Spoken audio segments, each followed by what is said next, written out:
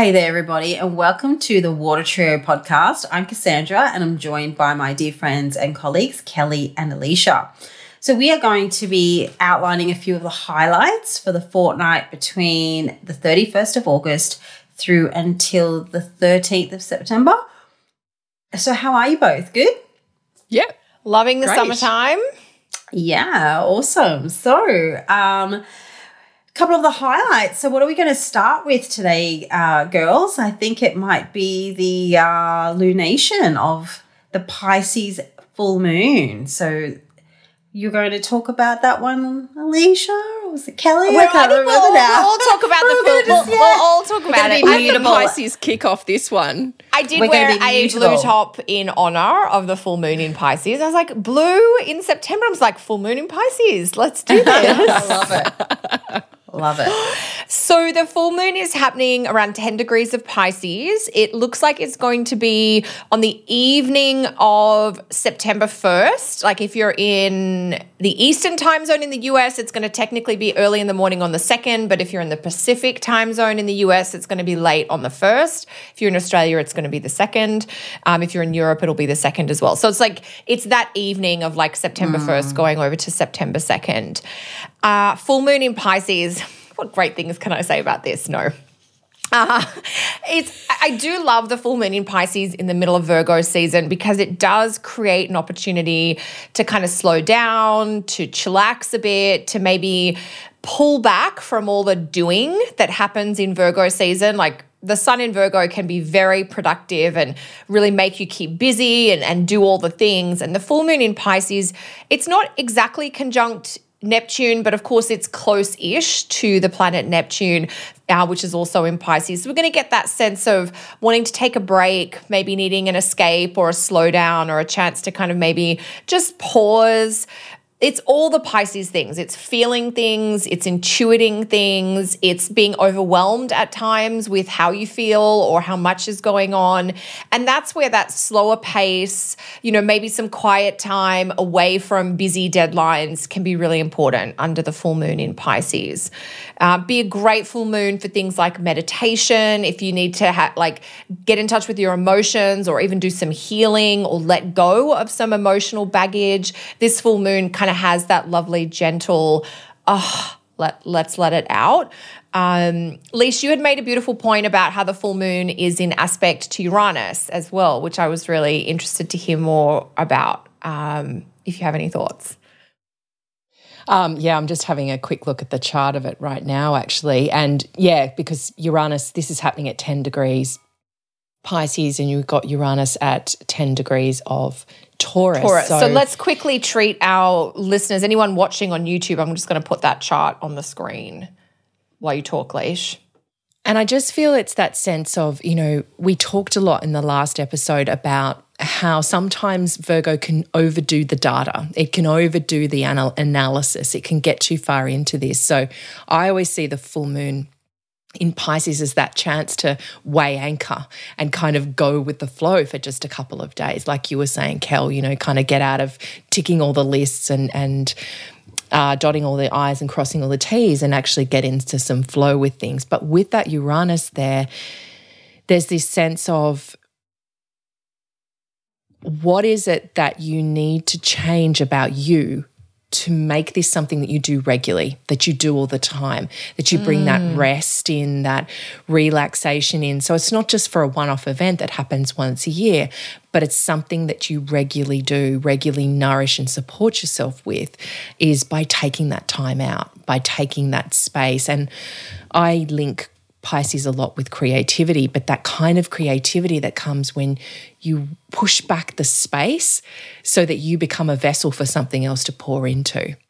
It's that sense that ideas don't come from us, they come from something higher, somewhere else.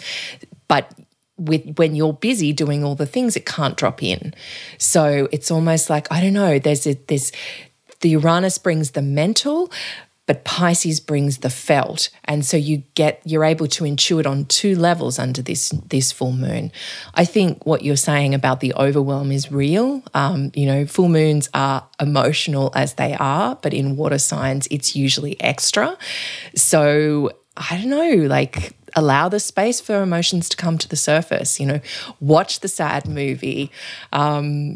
Big Blue's always one that makes me cry that I like to put on to kind of allow the tearjerkers to come in. But just making that space and seeing what's comforting and how you can really build rest into your routine is something that this full moon can be about. And that means you're having to release expectations on yourself of, okay, who should I be? What should I do to be seen as, I don't know, it's that you don't have to work hard to be a good person kind of thing. Anyway, what about you, that's Cass? like the Pisces mantra. Yeah. I love it. Yeah. Cass, your Pisces is important in your chart too. Yeah, it's an angle. I think, I like that you brought up the Uranus aspects. I think that's really important because that takes the edge off things. And what I like about this combo is that you can combine your intuition, the Pisces full moon, with instinct, which is the Uranus component. And that can, lead you somewhere or take you somewhere that might like defy some logic or reason, but feels really good.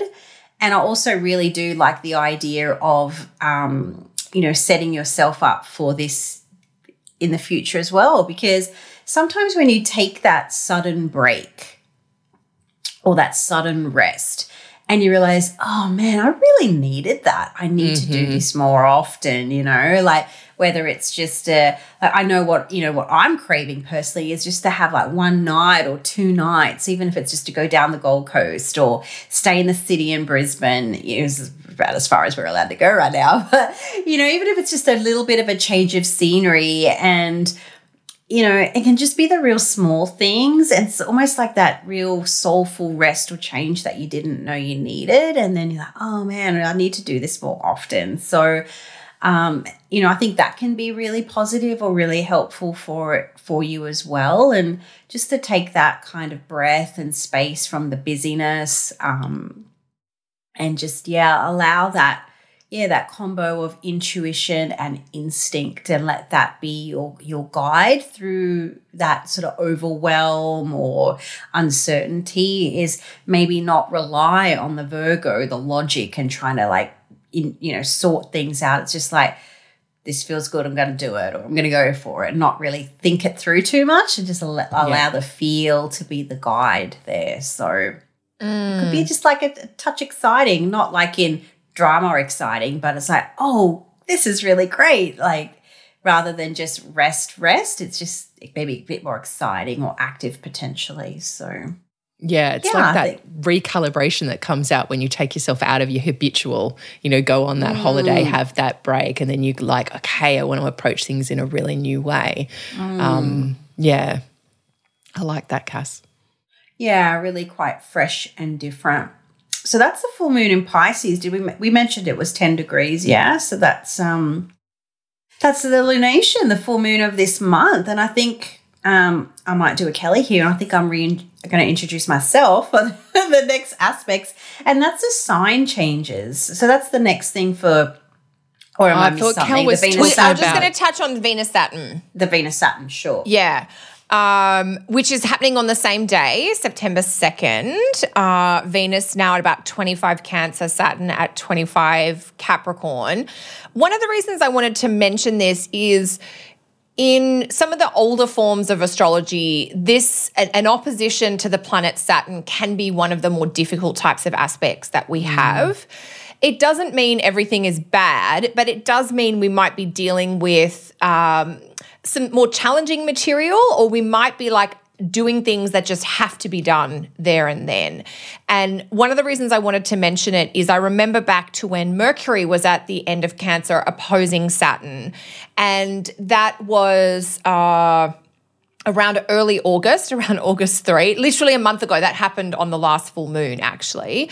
And that had like a heavier feeling, but I remember having a really productive day because I did a huge amount of filing, which is a Mercury thing. Like I did Saturn stuff, got organized. And I don't just mean like I filed papers in my box to file, which I did do, but while Mercury had been in Cancer, I had accumulated piles of paper all over my office, and I just took time to go through each of the piles and sort and sift and, chuck out or recycle or put where they belong. And there's something about Venus, Saturn of that sorting and sifting and put where they belong that's coming in more about relationships, more about the things that do or don't bring pleasure to us, because these are more Venus topics now. So Venus opposite Saturn is a clarifying aspect about your priorities with other people. And this can run a whole spectrum of things from, who are the people that really matter and are they getting, your best time or not? Are there some limits within a relationship or a professional partnership that aren't being respected that need to be discussed? Or have you got a boundary that, when I think of boundaries in relationships, I always think of my grandfather's farm where having to keep the fences up to keep the cows in was important. But every now and then, like a fence would get knocked down and you'd have to go back and kind of rebuild or put the fence back up. And I think sometimes Venus Saturn aspects are like, where are the fences or the boundaries in your relationships? Where have they gotten sloppy? And now how do we firm them up again? Is it the right boundary and we just need to build the fence line exactly where it was? Or because circumstances have changed, does the fence line or the boundary need to change a little bit too? And so I think there's some big questions around partnerships and commitment and people and priorities that will come up under that Venus-Saturn aspect. Full moons, which are an opposition between the sun and moon, have a little bit of that people and partnership and relationship tone as well. So I think between the two, it's a big day for kind of feeling your way forward and maybe not being super clear, but knowing that there are some conversations or some limits that could be useful to bring in about Venus, Saturn there. Do you girls have any thoughts on Venus, Saturn? Is it an aspect that you keep an eye on at all? I think, what you were saying, I was thinking about how Venus in Cancer can be, somebody who likes to look after and nurture everybody else but forgets themselves and kind of gets into that, not a people-pleasing but a people-comforting kind of role, and they forget what they need. And because we've got to remember that all of this is kind of happening with Mars in Aries square to this too, and that's going to be highlighted over the weekend. So there might be this friction or itchy scratchy or resentment coming up, and those are the boundaries that you were talking about, those fences that need to be put in place so that we, if we're in that Venus in Cancer place, we feel safe and others feel safe too. It's like, okay, I can look after you and I can nurture you to a point, but I have to make sure my cup's full and then I'm filling yours from the overflow of mine, not trying to fill yours from an empty cup, if that makes sense. So it's putting... it's that opposition, that trying to find the right space. Okay, how much do I go into the nurturing and the caring and the looking after, Venus in Capricorn and Venus in Cancer, as opposed to Saturn in Capricorn, which is like, okay, well, what's the reality of this? How much can I give and where do my boundaries lie and where can I logically give anymore? So it's kind of working that out for each of us. Yeah, I totally agree with you, Lishi. Like it's very much... Venus in Cancer naturally does want to care and nurture and protect and do for others. And it sort of reminds me a little bit of, something my mum used to say when we were kids, and she'd be like, well, God helps those who help themselves. And sometimes Venus in Cancer has to remember that other people can actually help themselves, and embracing the no can sometimes be really, that in itself is the boundary placer, and where you have been doing too much or giving too much or nurturing too much. And I mean, I know myself personally, sometimes, I'm sure a lot of mums would experience this when you're doing things for your kids. Like you could easily just quickly do that thing because it's going to be easier and faster to do it yourself. And it's sort of an extension of looking after your kids. And then you get to that point where it's like, well, I actually should probably be enforcing this issue and go, actually, you can pick up those clothes from the floor. You left them there. And so whether that's just the, that simple kind of practical example, or if it's, you've fallen into those like loose habits within your relationship. And I think all relationships, personal or professional, as you said, Kel, can fall into habits and patterns, and then you might feel a little bit resentful in some ways, or you feel like you're giving much and that energy exchange is a little bit out of balance again. And it's just about like leveling up the how much you're giving and how much you're getting again, and having maybe the courage in a way to sort of embrace that. And that might be kind of, and understand that, and just have the confrontation of it too, because, these planets are, against each other. And sometimes like I'll, in session with people, and when these sort of things come up, I might even sort of suggest to them, go out to dinner with this person, whether it's a lunch date, if it's a more of a professional setting, because even in partnership, like at home, for example, we don't really sit opposite each other. But when you go to a restaurant, you're kind of forward. That's just where you naturally go. And so you're in that opposition, and you speak and you're engaged and your face on. And so sometimes that can be more of a way to embrace some of those more difficult topics, have a nice meal, couple of glasses of wine, and before you know it, you're talking about things where you're not distracted by the Venus and Cancer domestics or the habits or the routines that are comfortable. You're a little bit outside of your comfort zone, so you can do these sorts of things. And sometimes that can be really helpful to establish a positive connection while dealing with some stuff that may be a little bit tricky or challenging too. Yeah, good point, Cass. And I think, as well, one thing that you were talking about, and I remember talking to parents when I was working in early childhood, is trusting other people to have the resilience to look after themselves. And when we get into that over-functioning or under-functioning, it's that flip-flop, that back and forth. It's working out, okay, if I over-function here, which I never do, but I over-function here, that means somebody else is forced into under-functioning and lose confidence because of that. And this can be where if I back off a bit, that allows them to come in and function. Rise up a bit. Yeah, and let me have a rest, have a break. I might have just given people a little bit of insight into my domestic life, but anyway. No. I mean, I think That's what happens. When you were talking, Cassie, I was like, this is such a thing about parenting. It's not exclusive to the parenting relationship, but I think you can see it really easily and clearly. The idea that saying no to your child is sometimes the hardest choice in the moment, but it leads to a better longer-term outcome. And, whether it's pick up the stuff on the floor or eat with your mouth closed, or look the person in the eye while you're saying thank you to them, or whatever it happens to be.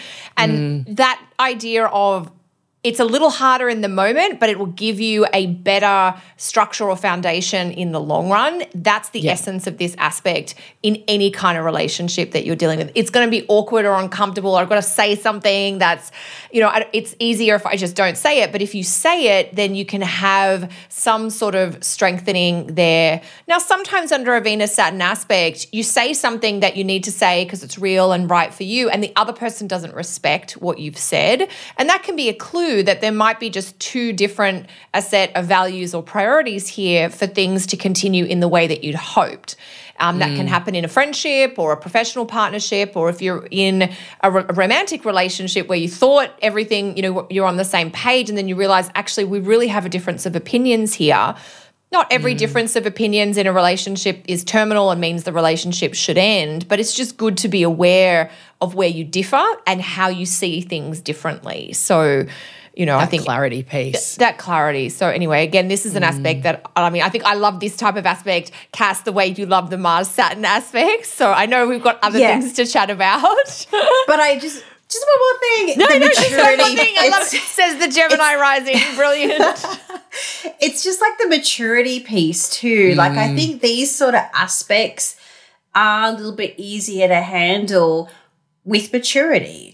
Doesn't necessarily has to be with age, but it might be just, it can you're ready to rise above to the next level with somebody or a situation by having that more challenging conversation to know where the priorities are. And that's maturity, like being able to face something head on and potentially the ultimate outcome is I might have to walk away from this, but I'm okay with that. But I'm respecting myself, and if that's the outcome of respecting myself, then so be it. But and that's something that comes with wisdom and maturity, isn't it? That respect or love for self does come above, compromising who you are to keep someone else happy or to stay somewhere. I love you, but I love me more. Oh, one of the best lines. One of the best lines. While returning the $10,000 ring. Is it a diamond ring or a ring with diamonds? Yes. For anybody who's not of our age, we are quoting lines from the Sex and the City movie, which we have all seen many, many times. We're women of a certain age, and that was part of our adulthood, I guess. It was, it was like the turn of the century, and we were all in our very early 20s, and we kind of grew up with that stuff. So anyway, Sex and the City. One last thing. Oh, yeah, I love it.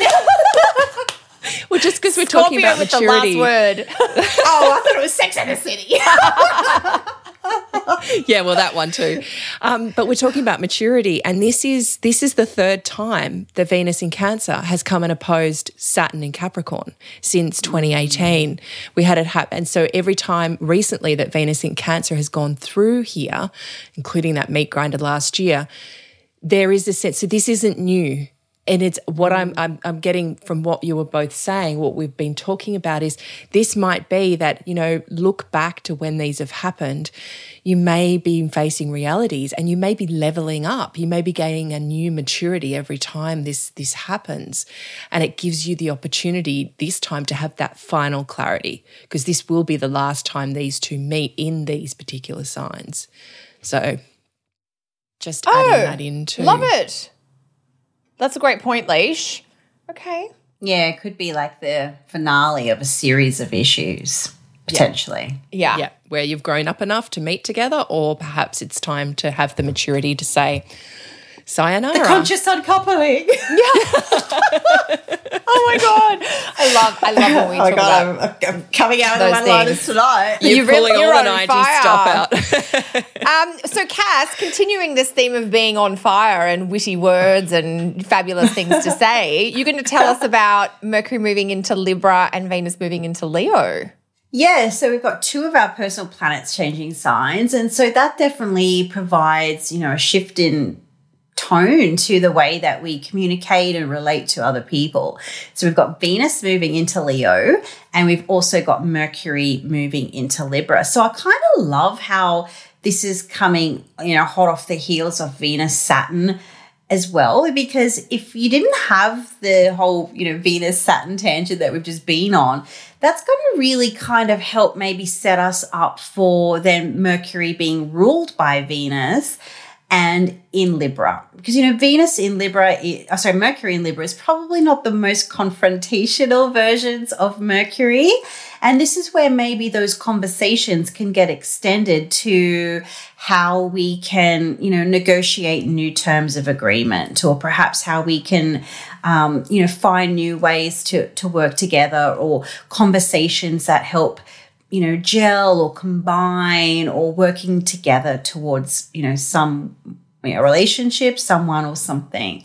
So Mercury in Libra, I think is quite a lovely placement. People who have Mercury in Libra always just, I don't know, there's just a certain like moorishness or a calmness to the way that they speak. There's something that like, I could be in a crowded room, but I hear that Mercury in Libra, and it is just such a pleasurable kind of communicator. They just have a way, like it's words with honey, or they can, seal the deal and you don't know that your deal is being sealed. Like they just have this way about them.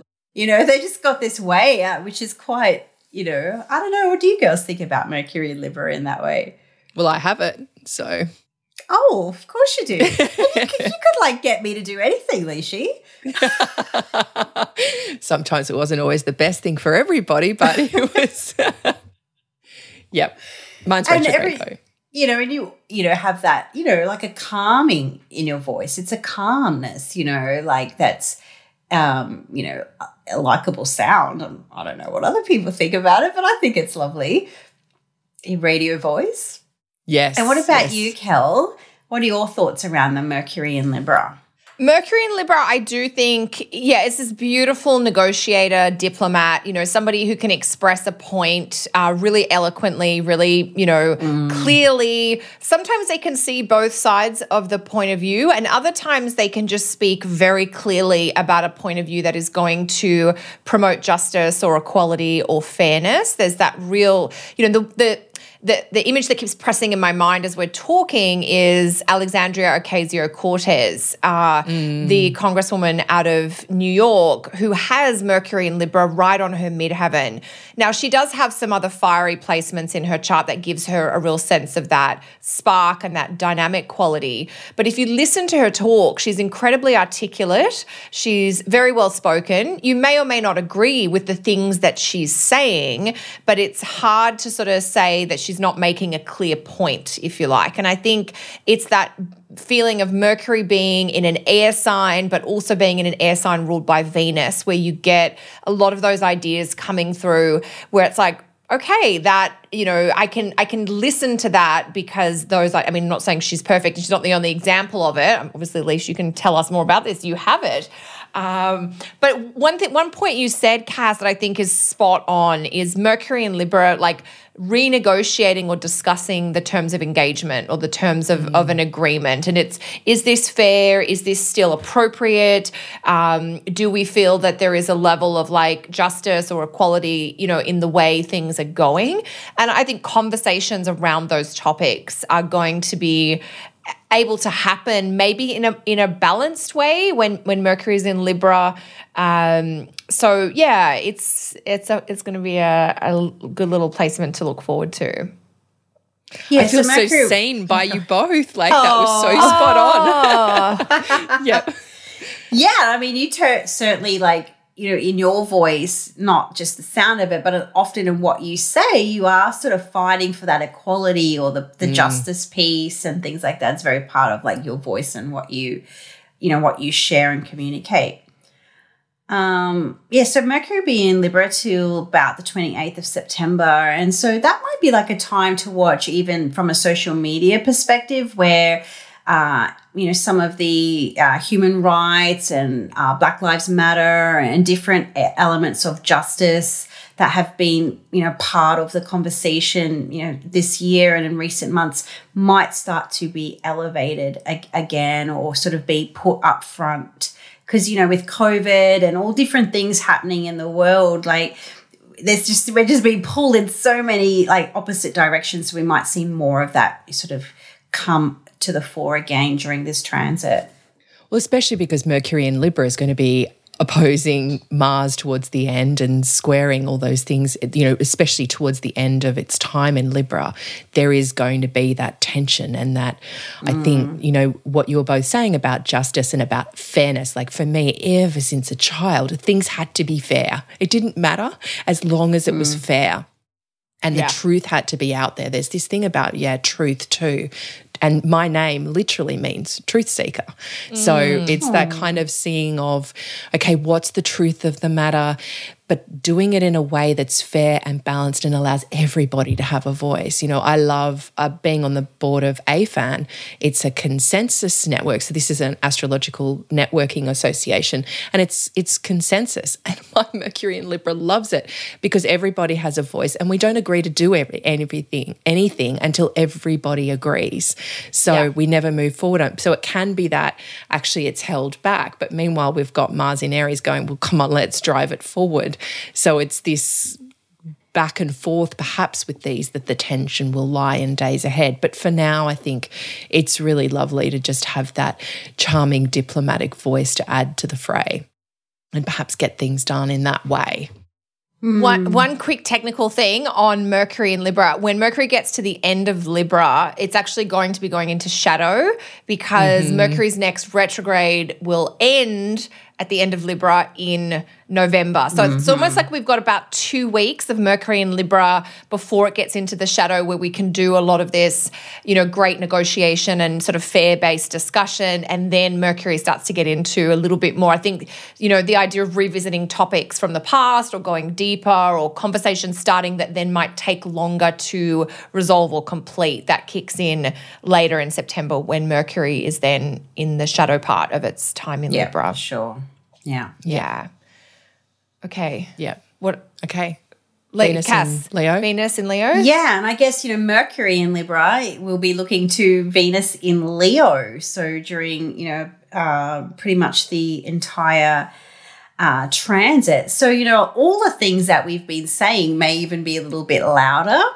But Venus in Leo in of herself is, when I see Venus in Leo, and I think this is, sometimes a bit of a signature in Venus in most of the fixed signs. Venus in Leo has a real awareness of who she is, what she's worth, and, loves to sort of adorn herself. She's not afraid of luxury. She's not afraid of some of the, the trinkets or the luxurious qualities that, Leo often likes to indulge in. And so Venus in Leo can be a time where we can enjoy a little bit of that in of ourselves.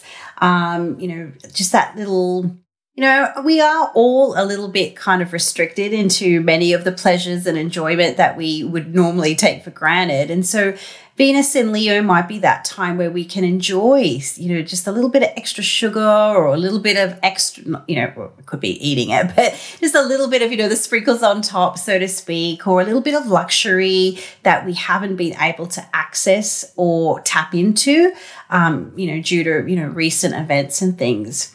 What do you girls think about Venus in Leo? What are you looking forward to with this transit? Leash? I just think it's that continuation of Leo season and the fire it continues to bring in all of this. And I don't know, just that she is such a pleasure seeker in Venus in Leo. Like, this is kind of abandonment to thrills in many ways. And I think it's Madonna who has Venus in Leo, doesn't she? Yeah, she does. I'm just looking up some charts of people with Venus in Leo, and I was just doing Madge the same. is definitely on the list. Yeah. And Jennifer Lawrence, I think, as well, from memory. It's these kind of people who throw themselves in there and just kind of don't really care what other people think in many ways. And it's this abandonment to pleasure. It's like, I'm going to have fun and damn the consequences. I might have a hangover tomorrow, but for tonight or for today, let's just have the pleasure of being here and being in the moment. And, Venus always loves little luxuries anyway, but definitely with Leo, this is somebody who likes to do luxuries on a bigger scale. So allowing ourselves to do this and to have this, and maybe it will, if we do end up, I know many places are still in lockdown or back in lockdown, this might be a little bit add to cart on the luxury goods. That's it. Being a bit careful about doing that. Yeah. So, that's kind of my quick take on that. What about an adornment piece there? Buying that one lipstick that just makes you feel amazing. Yeah. I mean, or the Birkin handbag, like those really beautiful. I remember the women that used to come in when I worked in fine dining in Sydney years ago. They used to come into the restaurant and their handbags had their own little chair so that they didn't have to put their handbags down on the floor. Oh, wow. Like, that's so Venus in Leo. Venus in Leo. Yeah. I mean, it's a bit diva. Yeah. The other thing I think about with Venus in Leo, especially when I think of some of the women who have Venus in Leo, like Whitney Houston, Barbara Walters, Coco Chanel, and even I'm going to probably pronounce her surname incorrectly, so I apologize, Malala Yousafzai, the Pakistani human rights activist, the young girl that was shot. All of these women, they sort of end up in these leadership roles. Like, they sort of become these real figureheads. I mean, I think about Barbara Walters and her, like, breaking the glass ceiling in her journalism career, for instance. And Whitney Houston being incredibly successful in the 80s when it was very hard for artists of color or Black artists to get known. And she was more successful than white, than musicians that were in like white groups of men, basically. She was so amazingly successful in the 80s. And of course, Coco Chanel with, I think that example, if you like, that mash of being a leader in their field, but also being in the fashion industry as well. Yeah. And Coco Chanel comes from very humble upbringing, but was able to sort of parlay her way into, this sort of enduring type legacy. So there's something about Venus in Leo that to me speaks of sort of feminine inspired strength or leadership as well. It's that idea, of those two kind of coming together. So it's very queenly. It's very queen, that regal, sovereign kind of quality. And the constancy each of them had to have. The enduring kind of quality. Skills and what they were able to bring to the table. And look, Whitney didn't so much, but her talent never waned. It wasn't, it was the other, and she had that beautiful, strong, bold voice of Venus in Leo. That never went.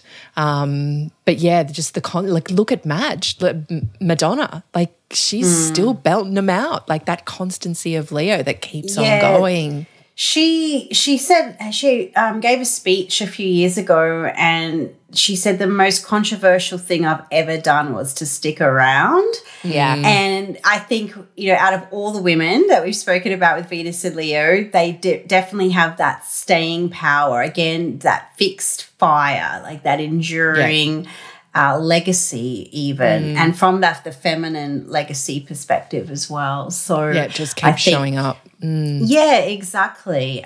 So it's a very kind of powerful, queenly. There's a real strength, isn't it? Like I love that quote by Madge. Like what was it? The most radical, the most thing, controversial thing I've ever done was to stick around. Yeah. Because I think she does have Venus very tightly configured with Uranus in Leo from memory. So that would make again, sense. the controversy. Kept reinventing herself. Yeah, exactly. So, that's definitely Venus in Leo. And, personal confession here, like if I have to attend to domestics in my home, I do it with lipstick on. Like I'll get like I love it.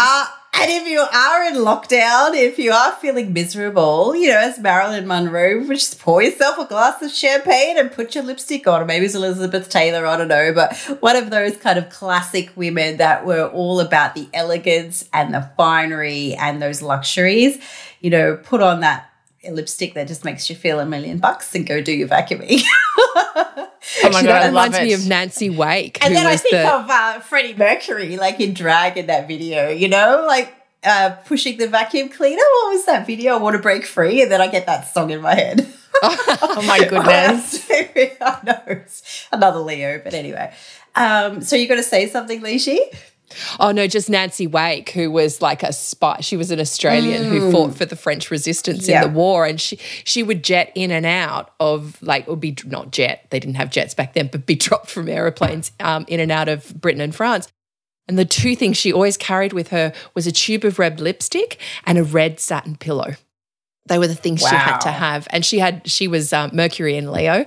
But yeah, it was just this sense of like the red lips, and it actually helped her it helped her fight the Germans because she was able to get past them and slip past them. They just thought she was this pretty French girl when she was actually a major resistance leader. So, wow, yeah. I love it. So interesting. Red lippy can do. Yeah. Oh gosh. Yeah, okay. I'm thinking about all the lipsticks I've loved before. Like, they do me. Oh my God. I remember this my 21st, I got given a Versace one of the best lipstick I've ever worn. I don't know if they make makeup anymore, but anyway. Alrighty, so we could talk about moving makeup along. forever. We really could. But what's next? The next aspect is Mars station retrograde, 11th of September. So here we are. Yep. I think I'm talking about that, aren't I? We've arrived. We have been waiting for this all year.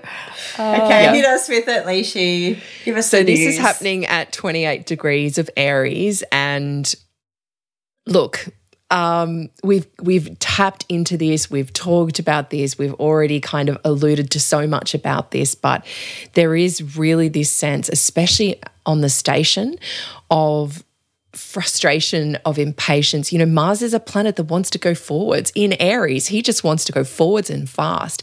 And it's like the soldier who is screaming to get into battle and someone's holding him back, or he can't move, or he's stuck in the mud. And there's this, even a racing car kind of spinning its wheels. And for, Mars is our energy, Mars is action. It's what drives us forwards. And for now, it's like, you're not going anywhere. You're kind of stuck right here. You have to stay here and wait until there's a little bit of momentum. And that momentum will be backwards for now. And that momentum's going to be backwards, running back into Saturn again. And it's still within that whole area of Saturn.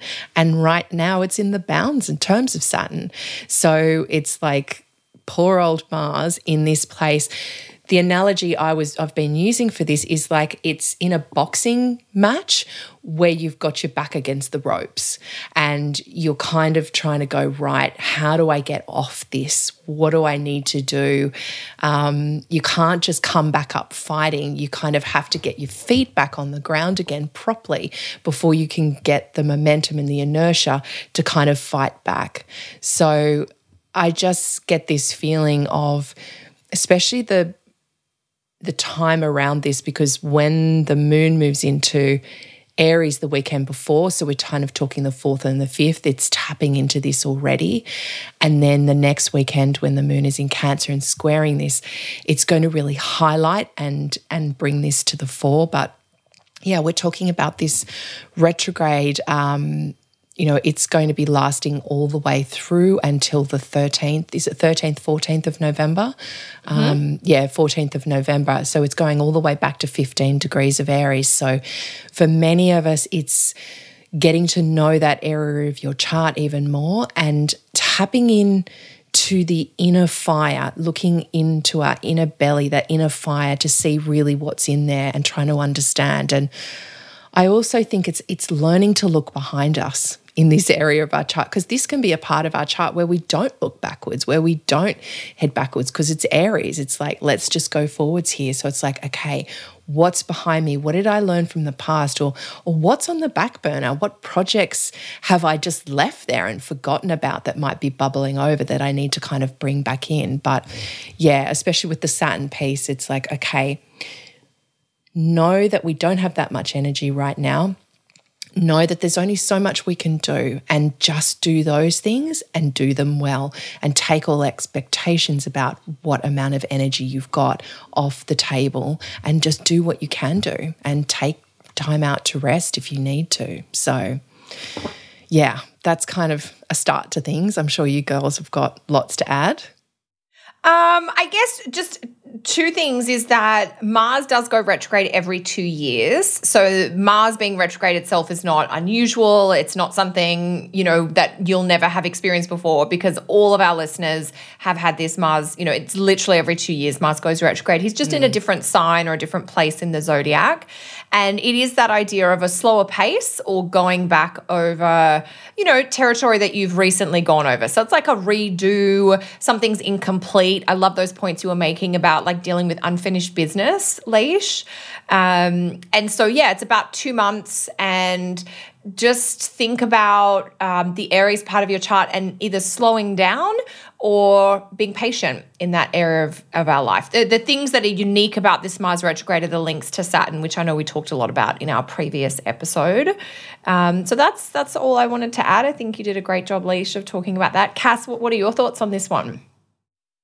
Yeah, I don't know. I just keep thinking about the idea of the frayed ends of sanity. I think the frayed ends of sanity. Yeah. It's a Metallica song. But anyway, yeah, and I think like this Mars stationing, the tension and the frustration that will bring up for people could feel like, your ends of sanity are really quite frayed, all things given.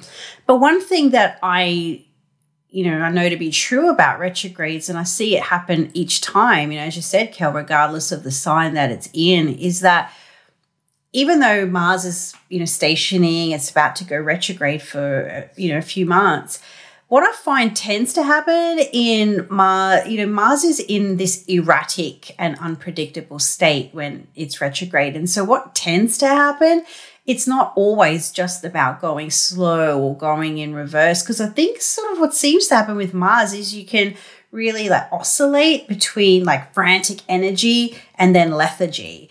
And there is this like ping back between got to do all the things and then I haven't got any energy to do anything. And I'm just really curious to sort of like live this experience and to wonder, because it's Aries, will that feeling or that tension be more polarizing, like the extreme frantic energy versus the extreme I've run out of gas, like I've pulled over on the side of the road and I can't go anywhere. So I think just as a tip for people, be mindful of trying to maybe conserve your energy or, at least, cut away things that are going to deplete it, or just try and just find maybe some type of cruise control as opposed to pedal to the metal, or, I've only got my petrol lights coming on or my gas light and I need to drive my car gingerly. So it's just finding that kind of economic fuel consumption with your own personal energy. Yeah, that's a really good point actually, Cass, about that erratic nature of the retrograde. And just, like one of the things I find is Mars likes a mission too. So if you are in that, where it is overcompensating or going a bit crazy, give it a bit of a mission, go do some exercise or give it that project to focus on, like we were talking about last episode, so that you can drive that energy into something productive rather than exploding with irritation or anger or frustration. So, yeah. Awesome. Well, I hope that's given everybody some food for thought, particularly over the next 2 weeks and this Mars retrograde station. So before we quickly wind up the episode, would you both like to share with us some of your astro happenings in each of your worlds? Any classes or webinars or what have you popping up? Yeah, my next 4-part class on chart interpretation starts on Monday, September 14. It's the course on moon phases, personality, and special chart configurations. So it's course 3 in a series of 3 courses about birth chart interpretation. So for my students who've been working with me over the course of the year, we're getting to that point of adding all those little extra bells and whistles into birth chart interpretation. And it would be suitable for intermediate students who have previously studied aspects and want to go a little further and looking at how do the moon phases affect birth chart interpretation, but also some of the special chart configurations that really we should be considering. So that training is a 4-part online training starting Monday, September 14, and the info to sign up for that is on my website. What do you guys have going on? And I did that course, must have been about 3 years ago. That was a few years ago, awesome. Leash. Yeah. That was kind of as I was getting back into things. It was a really good refresh and also some new techniques. So, yeah, it's not just for the intermediate student. I could definitely recommend it for the more advanced or people wanting to brush up their knowledge. Thank you. Speaking of going over old territory, revisiting that course, what about you, Leash? Have you got anything coming up? Yes. Well, I definitely have my Mars retrograde webinar. So for those wanting to understand more about that, that's available on my website to download. I will be doing some kind of webinar at this stage. I'm tossing up. I'm thinking about maybe doing the Jupiter-Saturn conjunction at the end of the year. But yeah, watch this space for what that webinar will be. Fantastic. Yeah. And what about you, Cass? Oh, I've got things, nothing to announce right now. I'm going to Mars retrograde you all. So stay tuned. Of course, consultations are available and also memberships to my Golden Circle Club, which has all my monthly astro updates, which you also have something along similar lines to, Kel. And no doubt Alicia will very soon. So anyway, well, that's all the insights for, not all of them, some of them, the highlights, I should say, for the first 2 weeks of September. So until next week, we look forward to seeing you then. Bye, everyone. Bye. Thanks, gals.